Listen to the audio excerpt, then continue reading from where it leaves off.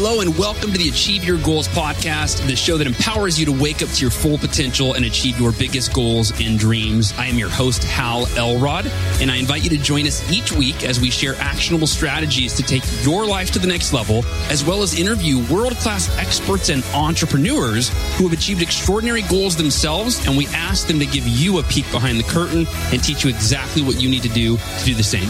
Ready? Here we go.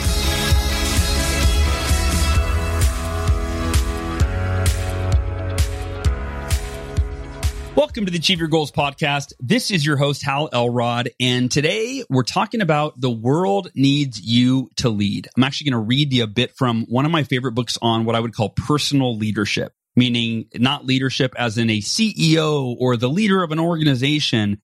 This is about personal leadership, how every single one of us is a leader. In fact, you'll hear me in the episode define a leader as anyone who influences another human being. And in that way, we're all leaders. You are a leader. I am a leader.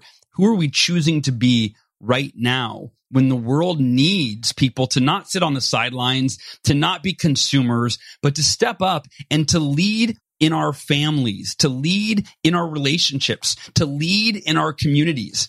The world needs leadership right now. And Margaret Wheatley, by asking the question, who do we choose to be? It really sets the context for the only thing we can control, who we choose to be. Right. We've talked about that for the last 3 years, ever since the pandemic started in 2020. It was like, hey, what should we focus on?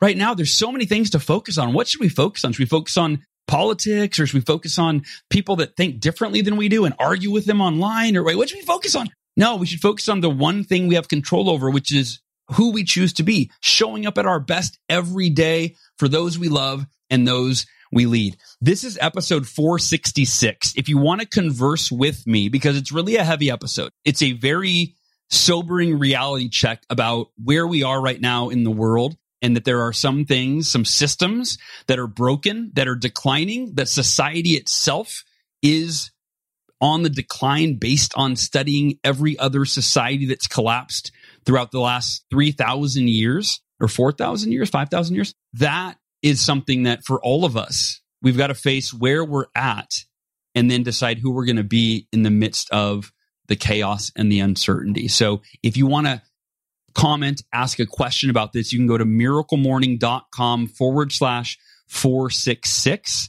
That'll take you directly to the episode, or you can, the link will be obviously in the email that you get sending this out to you. But yeah, if you want to ask anything or share your thoughts on this, I would love to connect with you. And a few days after the episode comes out, I'll be sure to check in there and reply to the comments, read the comments and reply. All right, before we dive into today's episode, I want to thank our sponsors. And it's funny, someone on my team mentioned recently, they go, Hal, I know you love Organifi, but they've been your sponsor for 3, 4, 5 years. Why don't we mix it up a little bit, right? Why don't you mix it up? And so recently, you've probably heard the last few months, I finally took on another sponsor. And actually, you know what? I have a note here. I'm going to read you this. This is a note to myself. And I never read this to you. I literally wrote this months ago. It says, humbly tell my audience that I just turned down $14,000 a month in sponsorship money because I tried the products and I didn't think they were exceptional. I don't tell you that to impress you, but simply because I want you to know that I would never recommend anything to you that I don't absolutely believe in myself. Anyway, so I don't think I read it to you because I'm always afraid of people judging me and thinking I'm this or that, whatever. We all probably have that. Most of us have that issue. I have that issue. And I don't want people to think, oh, well, why is he telling us about turning down $14,000 in sponsorship money? I just want you to know, I will not bring you anything that I don't personally believe in, that I don't personally use, right, myself. So anyway, Organifi and Cured Nutrition are the products I take every day. There's actually a lot more products I take every day. And I've been thinking, that was what my team member said. He goes, why don't you rotate? Why don't you tell them, I drink Pique tea every day, for example, PIQUET, TEA. I drink Pique tea every single day. It's the first thing I put in my mouth after I drink some water. Then I drink Pique tea. It's organic. It's a little packet. They're not our sponsor yet, but that'd be a great idea for a sponsor, right? Someone that I really believe in their product. So anyway, for now, let me thank Organifi, our longtime sponsor, ORGANIFI. Most of us could use more energy in our day, but caffeine can only do so much. At some point, we need to look at the root causes of our fatigue. It turns out two main factors in low energy are chronic stress and lack of nutrition.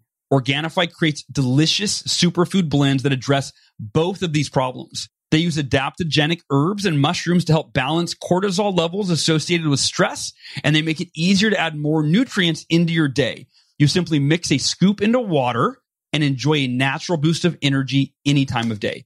If you want more energy, head over to Organifi.com/Hal. That's ORGANIFI, Organifi.com/Hal. And then use the discount code HAL at checkout for 20% off your entire order as a listener of the Achieve Your Goals podcast. Last but not least, our newer sponsor, Cured Nutrition, also makes organic, high-quality supplements. You know I take 3 of them every day. If you haven't tried them yet, I encourage you to give them a try, at least one of them, depending on your need. For me, I take Rise in the morning, which helps with focus and clarity. I take Aura after I drink my smoothie, which helps for gut health and immunity. And then I would have to say the one I noticed the biggest benefit from. So if you're deciding between these 3, the one that I feel like I get the biggest benefit from is their night caps, NIGHT. I take those at night about 30 minutes before bed, actually about 45 minutes before bed. And they have CBD and CBN oil. I sleep better than I've slept in a long time. Head over to curednutrition.com/Hal. and use that same discount code HAL for 20% off your order. And I hope you find something at either Organifi and or Cured that enhances your energy, your sleep, makes you feel better, makes you healthier, all of the above. All right. Without further ado, let's talk about it, because the world needs you to lead, not someday, today.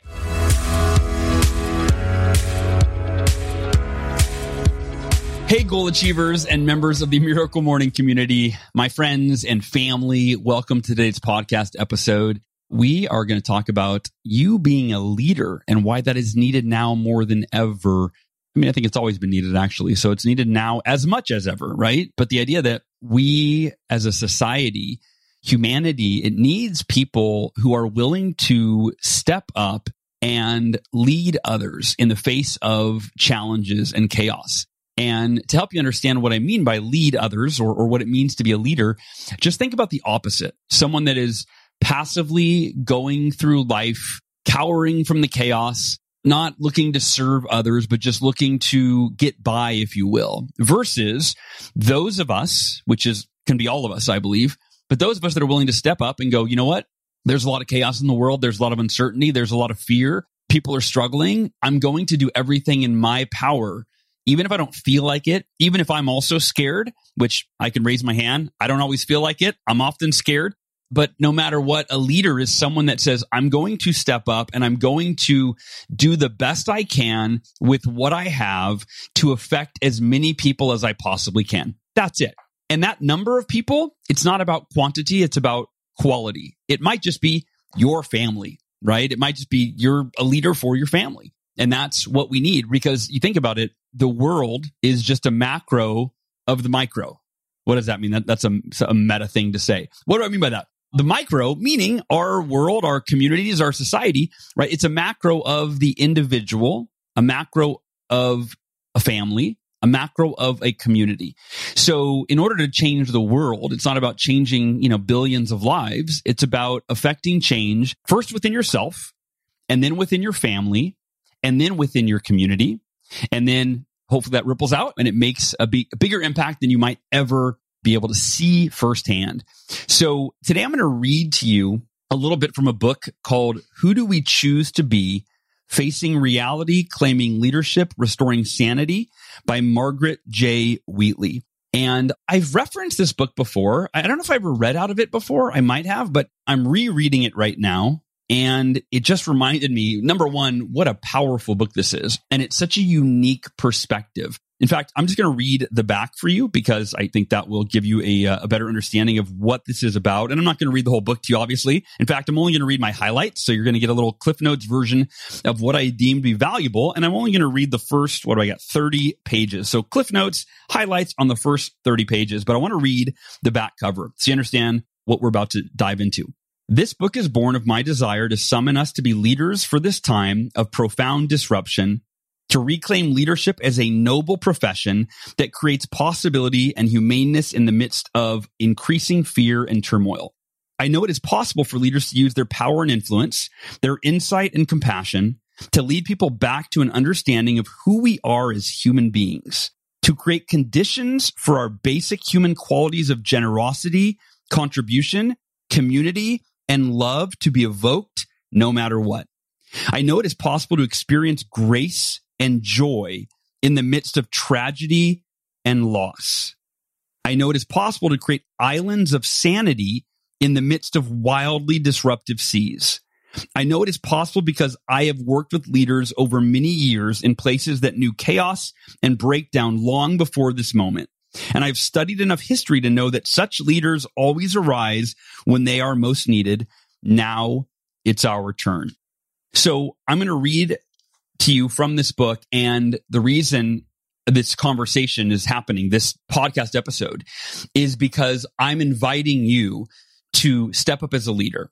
And what I'm going to share with you today, when I'm going to read these highlights that I've extracted from the book, hopefully will give you some clarity on what that means, what that looks like, so that you have more of a framework and some context to actually step up as a leader. Because if I just said, hey, you need to step up as a leader, it's like, I don't know what that means, right? Well, let's dive in so you have a little bit more clarity on that, based on Margaret J. Wheatley. She's also the best-selling author of Leadership and the New Science. Here we go. And by the way, I'm going to probably pause as I'm reading and interject my own thoughts or questions for you to consider. And if not during, we'll see if it emerges organically. But at the end, right, then we'll turn this into turning it back on current times. Because this book, by the way, was written in 2017. And it sounds like it was written yesterday, right? Like when you hear it, it's like, these trends that are just seeming to get worse and worse and worse. Margaret Wheatley was identifying them, 5 years ago. As many were, because she notes in her book that she was studying other people that have been noticing these trends for much longer. In fact, one of the big aspects of this book is that, she studied the people that have been studying the collapse of societies over the thousands of years that societies have emerged from the Roman Empire and what are the other empires? But studying what do societies have in common, and you'll see there's commonalities between the rise of a society and the fall of a society, and looking at where we are on that map, if you will, from start to finish, so to speak. All right, here we go. So what this world needs, this world does not need more entrepreneurs. Ouch. This world does not need more technology breakthroughs. This world needs leaders. We need leaders who put service over self, who can be steadfast through crises and failure, who want to stay present and make a difference to the people, situations, and causes they care about. Again, whether that's your family, your spouse, your community. We need leaders who are committed to serving people, who recognize what is being lost in the haste to dominate, ignore, and abuse the human spirit. We need leaders because leadership has been debased as those who take things to scale or are first to market or dominate the competition or develop killer apps or hold on to power by constantly tightening their stranglehold of fear until people are left lifeless and cowering. We need leaders now because we have failed to implement what was known to work, what would have prevented or mitigated the rise of hatred, violence, poverty, and ecological destruction. We have not failed from a lack of ideas and technologies. We have failed from a lack of will. The solutions we needed were already here. Now it is too late. We cannot solve these global issues globally. Now it's up to us, not as global leaders, but as local leaders. We can lead people to create positive changes locally that make life easier and more sustainable, that create possibility in the midst of global decline. Let us use whatever power and influence we have, working with whatever resources are available, mobilizing the people who are with us to work for what they care about. As President Teddy Roosevelt enjoined us, do what you can with what you have where you are. That is the opening. And by the way, this is a very sobering reality check from Margaret Wheatley. I'm going to kind of warn you ahead of time. Margaret has been a longtime activist who has kind of become now realizing that, there are certain aspects of society, certain global issues that are past the point of no return, if you will. To me, I want to always live as an example of how all of us doing the right thing, doing what's right, not what's easy. That's a principle of mine. It's something that my mom, who, by the way, I'm making a documentary about right now, super excited. It's a gift to her, like her legacy piece, just like a little short documentary. But my mom lives life as if she can change the world, right? She produces one little bin of trash every week, like one of those little tiny trash cans. That's her commitment, is to never throw away more than one of those bins an entire week, right? I'm nowhere near that. We, embarrassingly produce way more trash than that. But my mom, she's all about conservation. She just lives her life the way that she believes will make an impact in the world. She sits with people that are dying. She gives blood every week, right? She tries to do as much as one human being can do, right? She is being a leader in her space. And it wasn't until recently, or the last couple of years, that I've really realized, wow, my mom's a freaking superhero. So anyway, that's why I'm making a little documentary about her. More on that later. All right. Next chapter, an invitation to the nobility of leadership. It is possible, as we face the fearful complexity of life-destroying problems, to experience recurring moments of grace and joy. It is possible to find a path of contribution and meaning if we turn our attention away from issues beyond our control and focus on the people around us who are yearning for good leadership and engage them in work that is within reach. It is possible to use our influence and power to create islands of sanity in the midst of a raging, destructive sea. So much is possible if we consciously and wisely choose how best to step forward as leaders for this time. This is a book that offers a path for leaders to engage well and sanely with the destructive dynamics of this time, and now manifest at every level, from individual to organizational to global. We enter the path by bravely facing reality, willing to see with clarity and discernment where we are and how we got here. We seek to understand the forces at work that created this present world, not the one we have spent long years laboring to create, but a world that increasingly harms most and benefits scant few, a world stubbornly spiraling towards self-destruction. Many of us feel that we have no choice but to protect ourselves from the increasing harshness and horrors of this world by withdrawing, staying busy with minor tasks, suppressing emotion of despair, grief, and powerlessness. Some seek comfort by denial, creating a personal bubble to shut the world out. But the desperate effort that goes into withdrawal, suppression, and denial robs us of the very energy we need to be good leaders. The energy now spent on self-protection can be converted into positive energy if we're willing to encounter reality and see it clearly. Facing reality is an empowering act. It can liberate our mind and heart to discern how best to use our power and influence to serve at this time. What time is it on the clock of the world? It is accurate to label this time as uncertain and chaotic, spinning wildly out of control. Every day we experience disruption, swerves in direction, short-term decisions that undo the future, propaganda, slander, lies, blame, denial, violence. People retreat in self-protection and lash out in fear. Angry people strike back at their governments. Leaders stridently promise security and outcomes that we know can't be true. Tensions between people reach hateful proportions, and confusion and exhaustion sink us to despair and cynicism. This is the age of retreat from one another, from values that held us together, from ideas and practices that encouraged inclusion, from faith in leaders, from belief in basic human goodness. There are some who define this chaotic time as filled with potential, basing their hopefulness on the workings of chaos described in New Science. They want to, quote, blow up, end quote, the current system or contribute to its quick demise and use the ensuing chaos as the opportunity to create healthy new systems. Their hope is based on innocent misunderstanding of the chaos cycle. The chaos cycle is triggered by changes in the environment. These external changes force the system to abandon its old ways and respond to the new. Everything that held it together, its beliefs, meanings, and structures, no longer work now that the environment has changed. And so the system falls apart. It descends into chaos and finally reaches a bifurcation point where it has two choices. Either it can reorganize using new beliefs and structures that work well in the changed environment, or it can insist on the old ways, fail to recognize itself, and die. Both rebirth and death are possible as an outcome of the passage through chaos.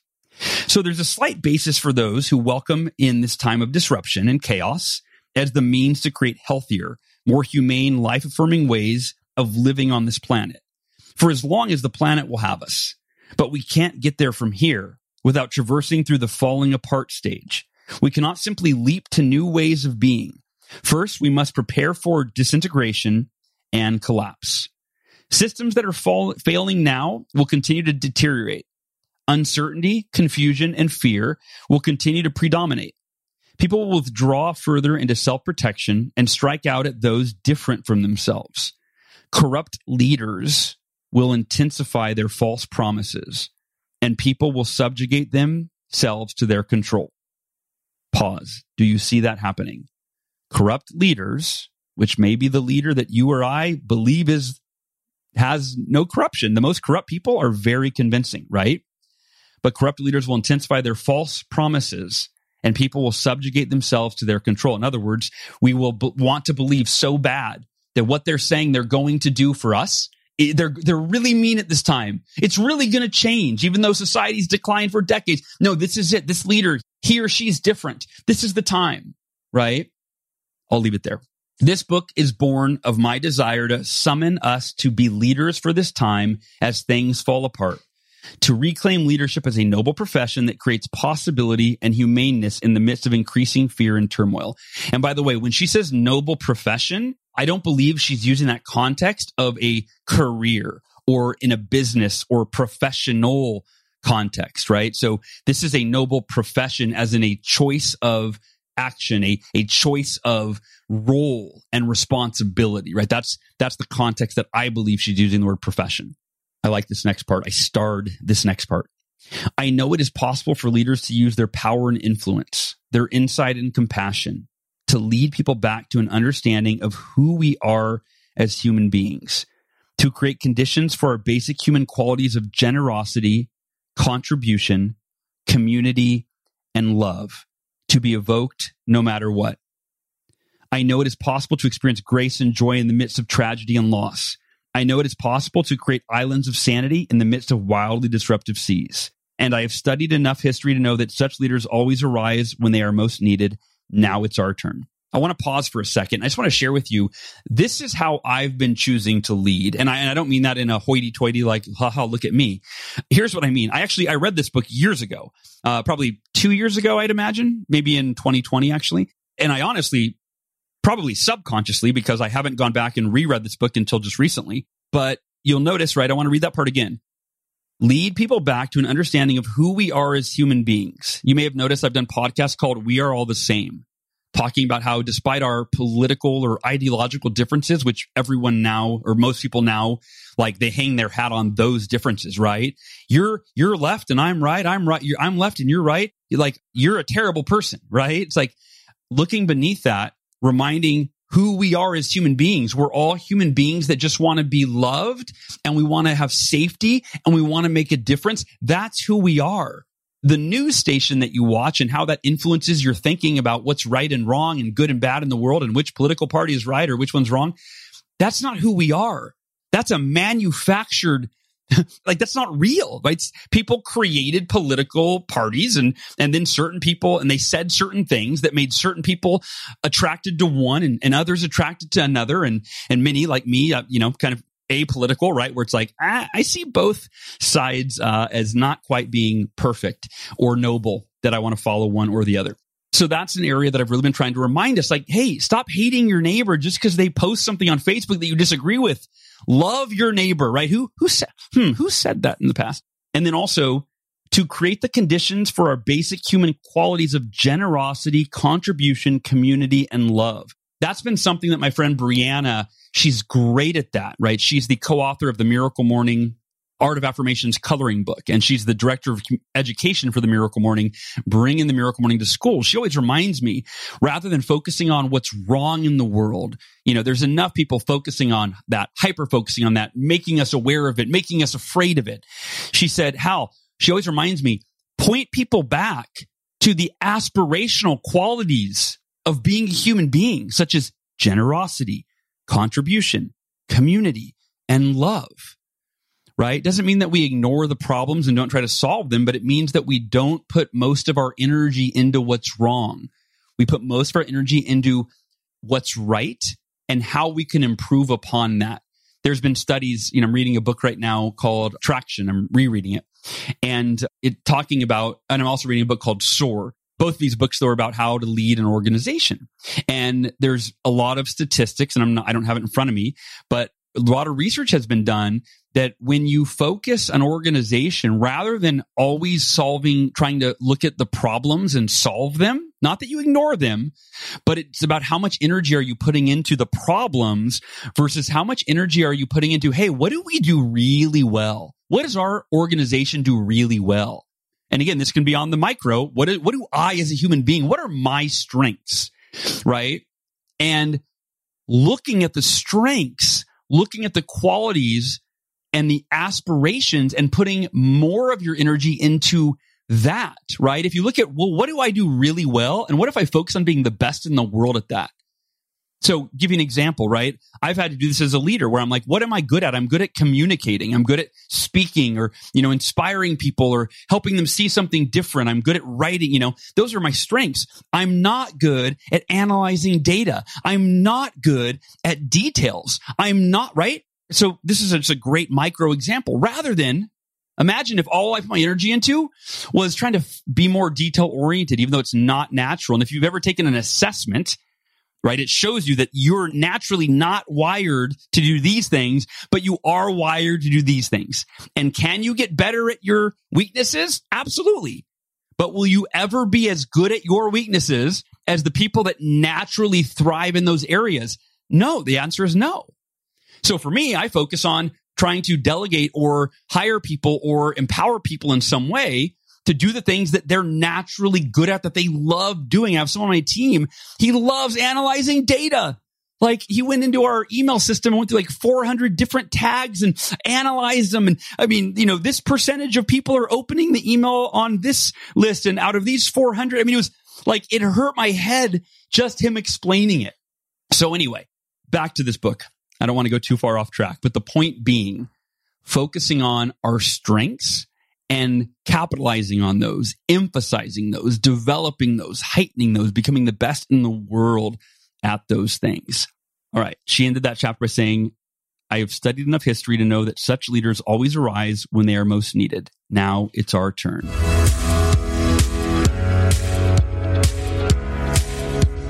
Hey, Goal Achievers, I want to take just a minute to tell you about a new product that I've been taking called Rise, R-I-S-E, by Cured Nutrition. And I started taking this because I'm always looking for natural supplements to optimize my mental abilities, my ability to be productive and improve my cognitive function. And in a world where there are so many things trying to steal our attention and it can be hard to focus, I could not be more thankful for the way this supplement has really helped me be laser focused on the goals that I have set out to accomplish this year. The benefits are extended mental clarity and performance. There's no caffeine, no jitters, no crash. And the ingredients that make the supplement work are lion's mane, which provide mental clarity and energy, cordyceps, which give you oxygen utilization. It's used by a lot of endurance athletes, Hapersia serrata, known as a nootropic, and then finally CBD, which CBD aids in balancing the supplement. So a lot of nootropics and focus supplements are overstimulating and they create a crash, and including CBD in this formulation avoids this. And then last but not least is ginseng, which again improves cognition. Right now, Cured is extending an exclusive offer for you, my listeners. You can grab Rise for 20% off by visiting www.curednutrition.com/Hal. Again, that's CURED nutrition, curednutrition.com/Hal. And you can try Rise, and they've got a lot of other cool products. I'm new to this brand, so I'm trying everything kind of one day at a time. But right now, I can definitely vouch for Rise. It's working well for my ability to be more productive, more focused, and I hope it does the same for you. Here we go. Who do we choose to be? This needs to be stated clearly at the outset. We can no longer solve the global problems of this time at large-scale levels. Poverty, economics, climate change, violence, dehumanization, Even though the solutions have been available for a very long time, they require conditions to implement them that are not available. Political courage, collaboration across national boundaries, compassion that supersedes self-interest, and greed. These are not only the failings of our specific time in history, they occur in all civilizations at the end of their life cycle. This is a bitter pill for activists and all people with discerning, open hearts. The powerful always defend the status quo because it is the source of their power and privilege. Any change that benefits others would destroy their position, and their position is all they care about defending. As a lifelong activist focused on changing leadership in large systems, I realized years ago that large-scale change was not possible. Leaders were grasping for control, overreacting to crises rather than thinking systemically, treating people as units rather than as humans. Yet I also met and worked with extraordinary leaders who were creating islands of sanity where good work still got done and where people enjoyed healthy relationships in the midst of chaotic conditions. Fierce opposition, heartbreaking defeats, lack of support, isolation, loneliness, and slander. I have been with them in circumstances that caused most leaders to give up and walk away, yet still they kept going. Several years ago, in the face of irreversible global problems and the devolution of leadership, I began to challenge every leader I met with these questions. Who do you choose to be for this time? I want you to consider, that's the title of this book. Who do we choose to be? As you're listening, I want you to consider, who will you choose to be? Who are you choosing to be during this time? Back to the book. Are you willing to use whatever power and influence you have to create islands of sanity that evoke and rely on our best human qualities to create, produce, and persevere? Now I'm asking you. 2 lenses. In this book, I use 2 lenses. The New Science of Living Systems and The Pattern of Collapse in Complex Civilizations. Each of them is a powerful lens on its own. I have found that together they offer tremendous explanatory power for where we are, how we got here, and the choices we must make as leaders. Number 1, Science of Living Systems. The Science of Living Systems is a powerful explanator, never used that word before, of human behavior and the world we inhabit. Why are we witnessing exponential increases in narcissism, polarization, conflict, aggression, dictatorships, climate change, species loss? Each of these terrible realities can be understood using the lens of living systems. New science revealed, through decades of experimentation and evidence, that living systems organize using dynamics that include self-organizing based on identity, relationships woven together in complex networks, the role of shared meaning to create coherent yet non-policed actions among individuals. Such promises motivated many to work to create healthy communities, organizations, and societies. Now, in spite of years of dedicated efforts, we are greatly fatigued and in deep inquiry as how we might best contribute. And no wonder.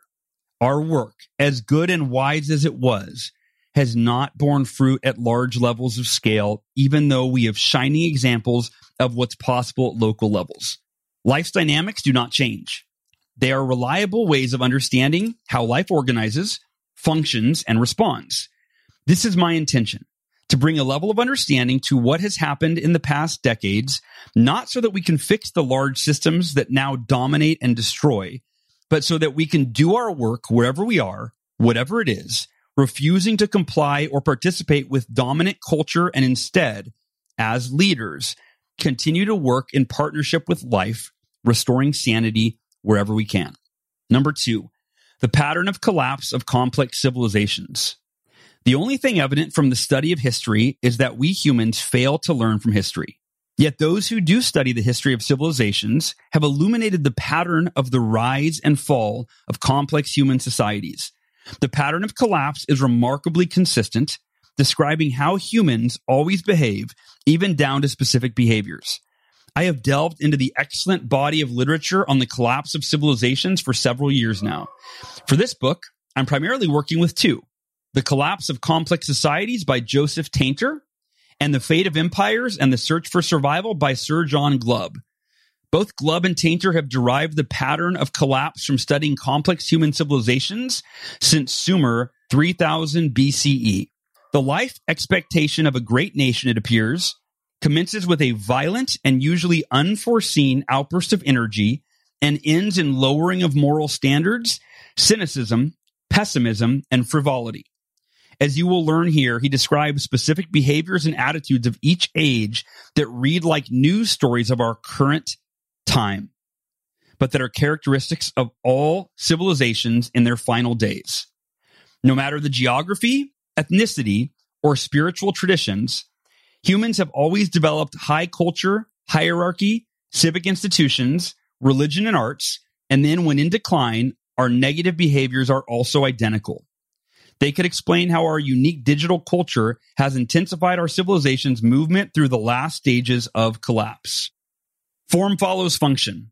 I've learned from working with leaders who did not lose their way, but persevered in doing the best that was possible in difficult, even dire circumstances. I set out to answer these questions, each of which embodies one of the subtitles. Number 1, facing reality. Where are we and how did we get here? Number 2, claiming leadership. What is the role of leaders now? And again, if you are listening, I hope you connect to the word leaders. You are a leader. If you influence other human beings, you are a leader.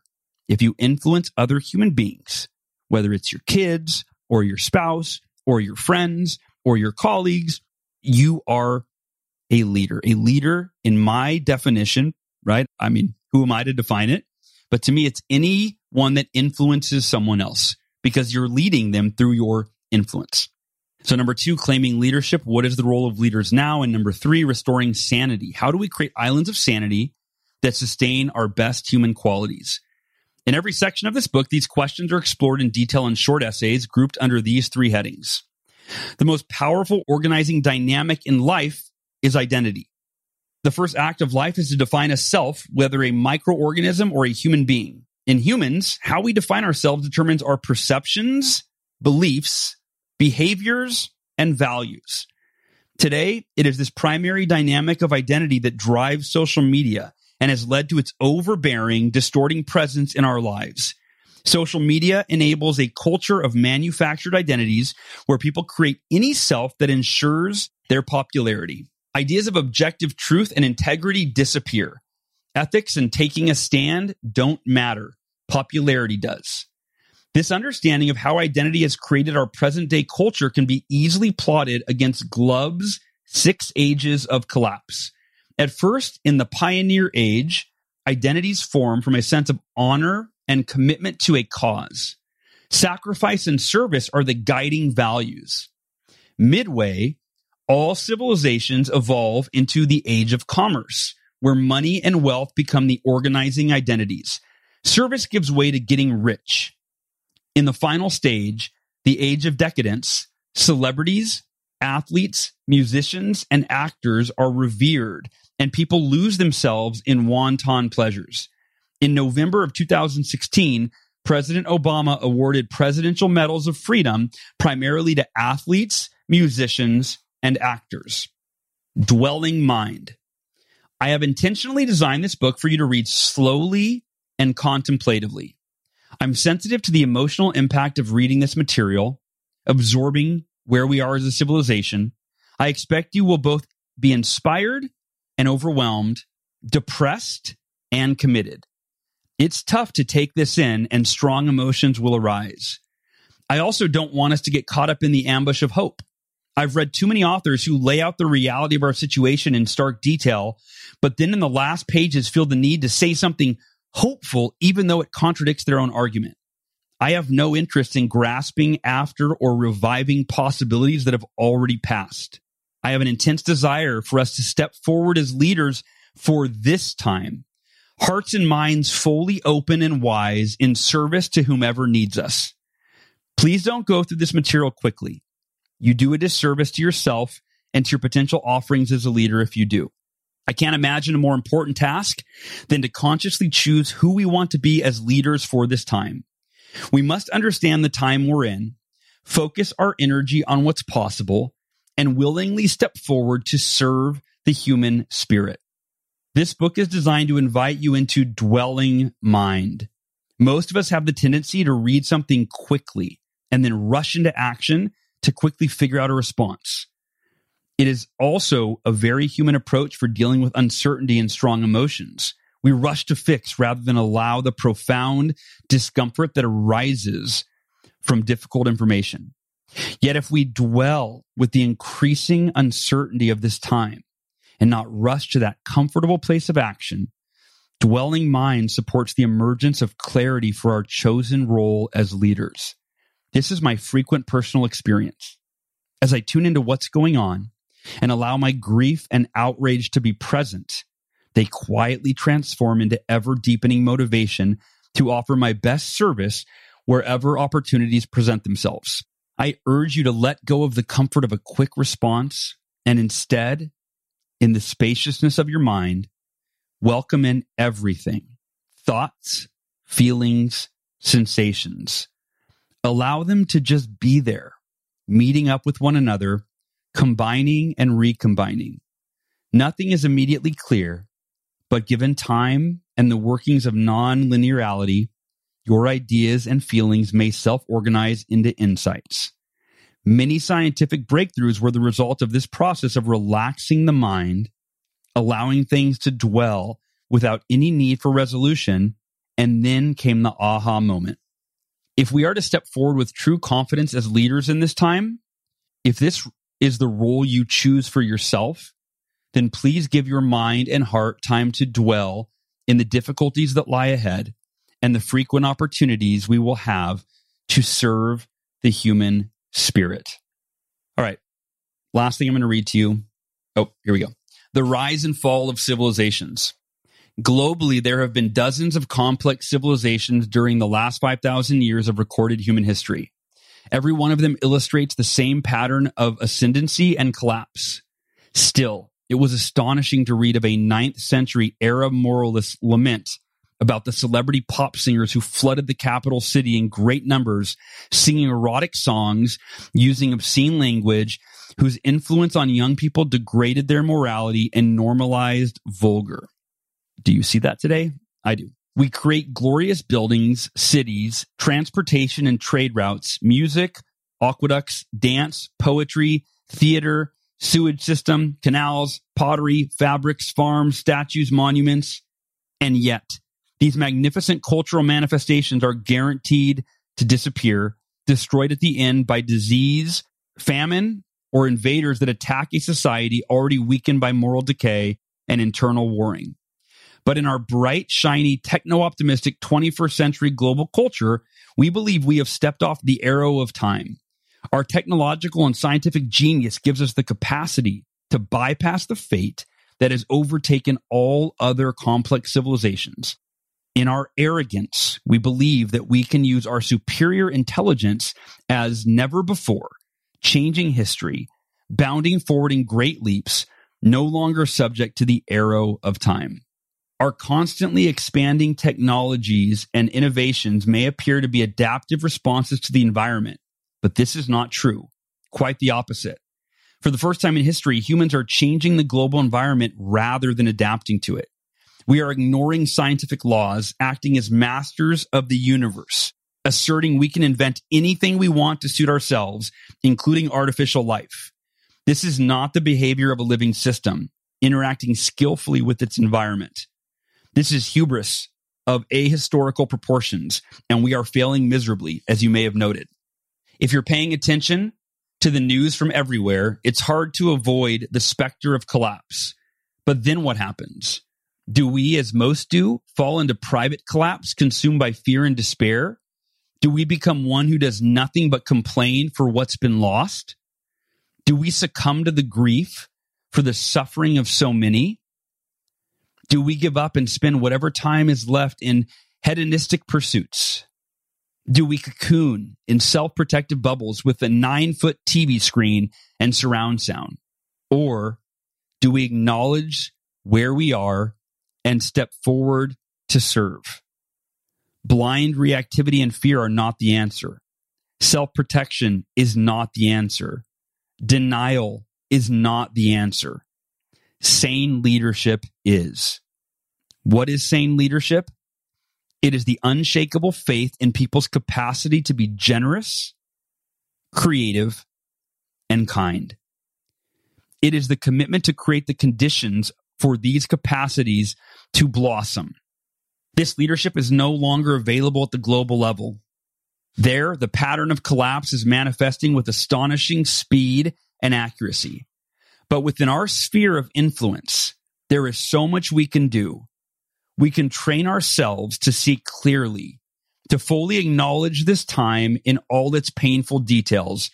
And then, wherever we are, whoever we're with, we can choose actions based on insight, compassion, and wisdom.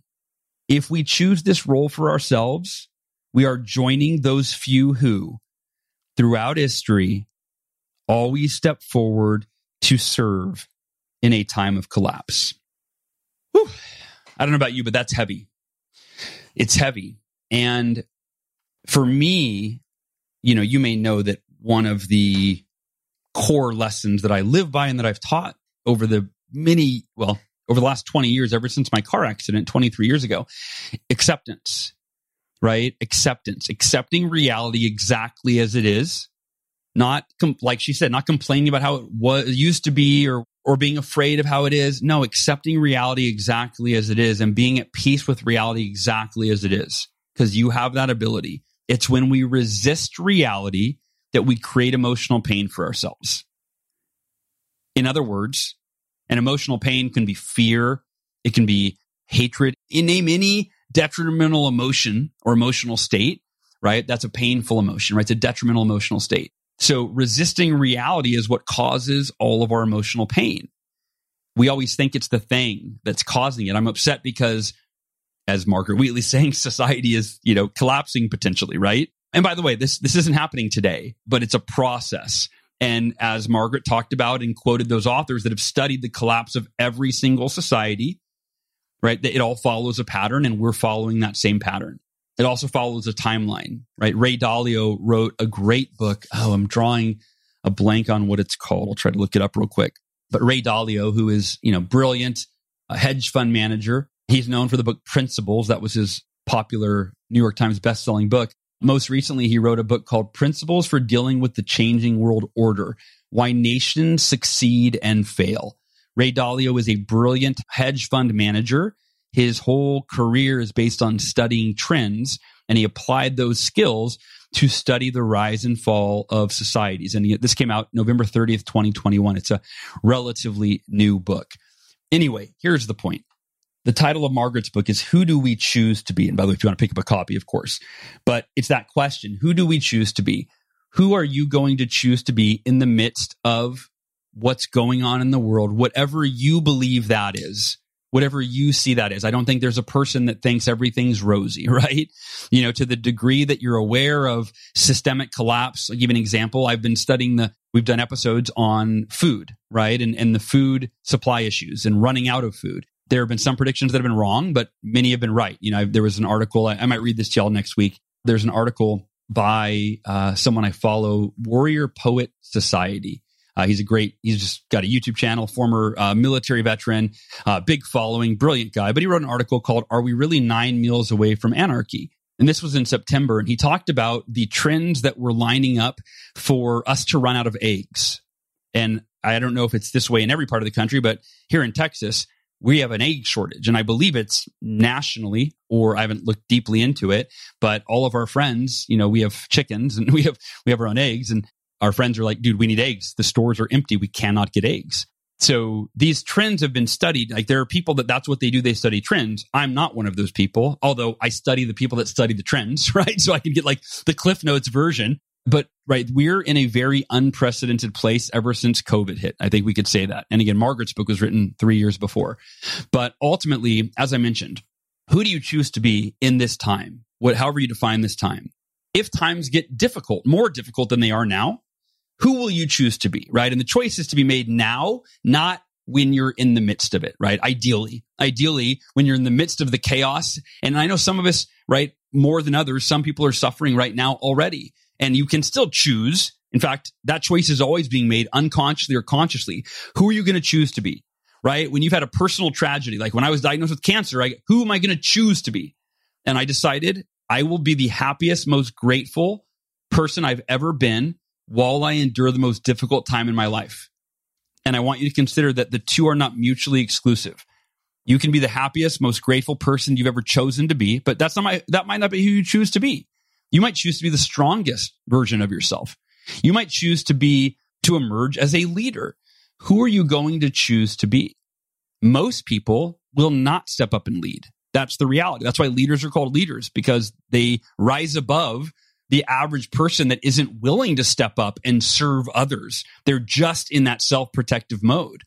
What's interesting, though, is when you step up as a leader and you serve others, it actually nurtures your own mental and emotional and even physical well-being.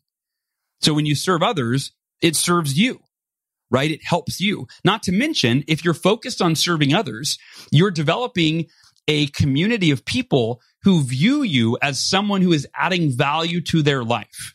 And the more value that we add to the lives of other people, the more valuable we become in the other person's eyes, right? It was 2004, I read the book Love is the Killer App by Tim Sanders, and he talked about, he introduced me to the idea, like it wasn't a new idea, but it was the first time at age, I was 25, I think, about selflessly adding value to other people's lives, like focusing on adding as much value as you possibly could. And his book was kind of in a business context. He was like, that's how you can become valuable in the business world, right? Or in any world, any sector of society, is being the person that's known by others for adding as much value as you possibly can. Because then when you're suffering, when you're struggling, when you need something, you're going to have a plethora of people that will come to your aid because you were there for them when they needed it. Look, I'm going to encourage you to put this in writing. Pull out your affirmations. If you need to pause this right now and go grab your affirmations or open them up on your computer and write down the question, who do I choose to be? And then I encourage you to define the best version of yourself. And if you want to incorporate leader into that affirmation, right? Who do you choose to be? I choose to be a leader. And then define what that looks like for you. How will you lead yourself? How will you lead your family? How will you lead your friends and your neighbors? How will you lead in your community?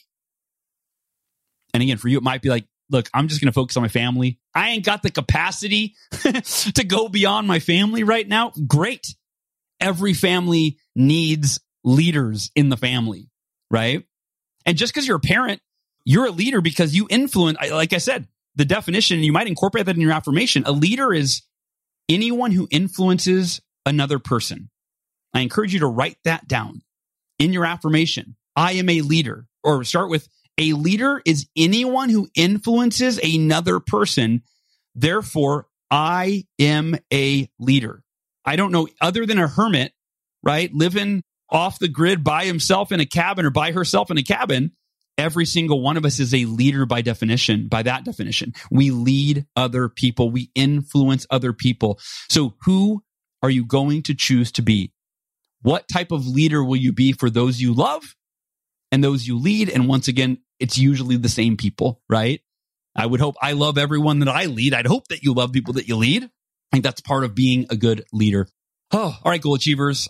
I'm here for you. If you want to leave a comment and we can talk back and forth. Again, I know today that was the content that I read from Margaret's book was likely pretty heavy. I believe that this will be episode 466. I'm going to double check that right now. Just go to miraclemorning.com/podcasts, plural. And that's where you can see all the episodes. And then you can click on this episode and leave me a comment, leave me a question, and I will come back and I will answer them as soon as I possibly can. All right, goal achievers, I love you. I appreciate you. I'm grateful to be doing life with you. And last thing I want to say is when I read Margaret's book, it was so empowering because I was like, oh yeah, I have to accept reality as it is. It was like a reminder, like I can't change the world, right? Like she realized as an activist, man, I've been working on, these different issues for decades and it's only gotten worse, right? That's a sobering reality check, especially when you've dedicated your life's work to whatever it's cleaning plastic up in the ocean or climate change or I don't know what other issues, right? When you dedicate your life's work to that as an activist, then you look up at 20 years of doing it. You're like, it's only gotten worse, right? That's got to be disheartening. That's where Margaret pivoted and went, okay, maybe the things I thought I could change, maybe they're not changeable. The one thing I can change is the only thing that we can have real control over is who are we going to be? Who are we going to be? How are we going to show up? And I encourage you to show up with love, with compassion, with grace, with joy. Be the example of the best human qualities and do it for yourself, of course, but do it for the people that you love and the people that you lead because you deserve nothing less and neither do they. I love you so much. I will talk to you next week. Thanks for listening. To learn more about the Achieve Your Goals podcast and to get access to today's show notes, transcript, and exclusive content from Hal Elrod, visit halelrod.com/podcast. Thanks again for joining us. Be sure to tune in next week for another episode of the Achieve Your Goals podcast.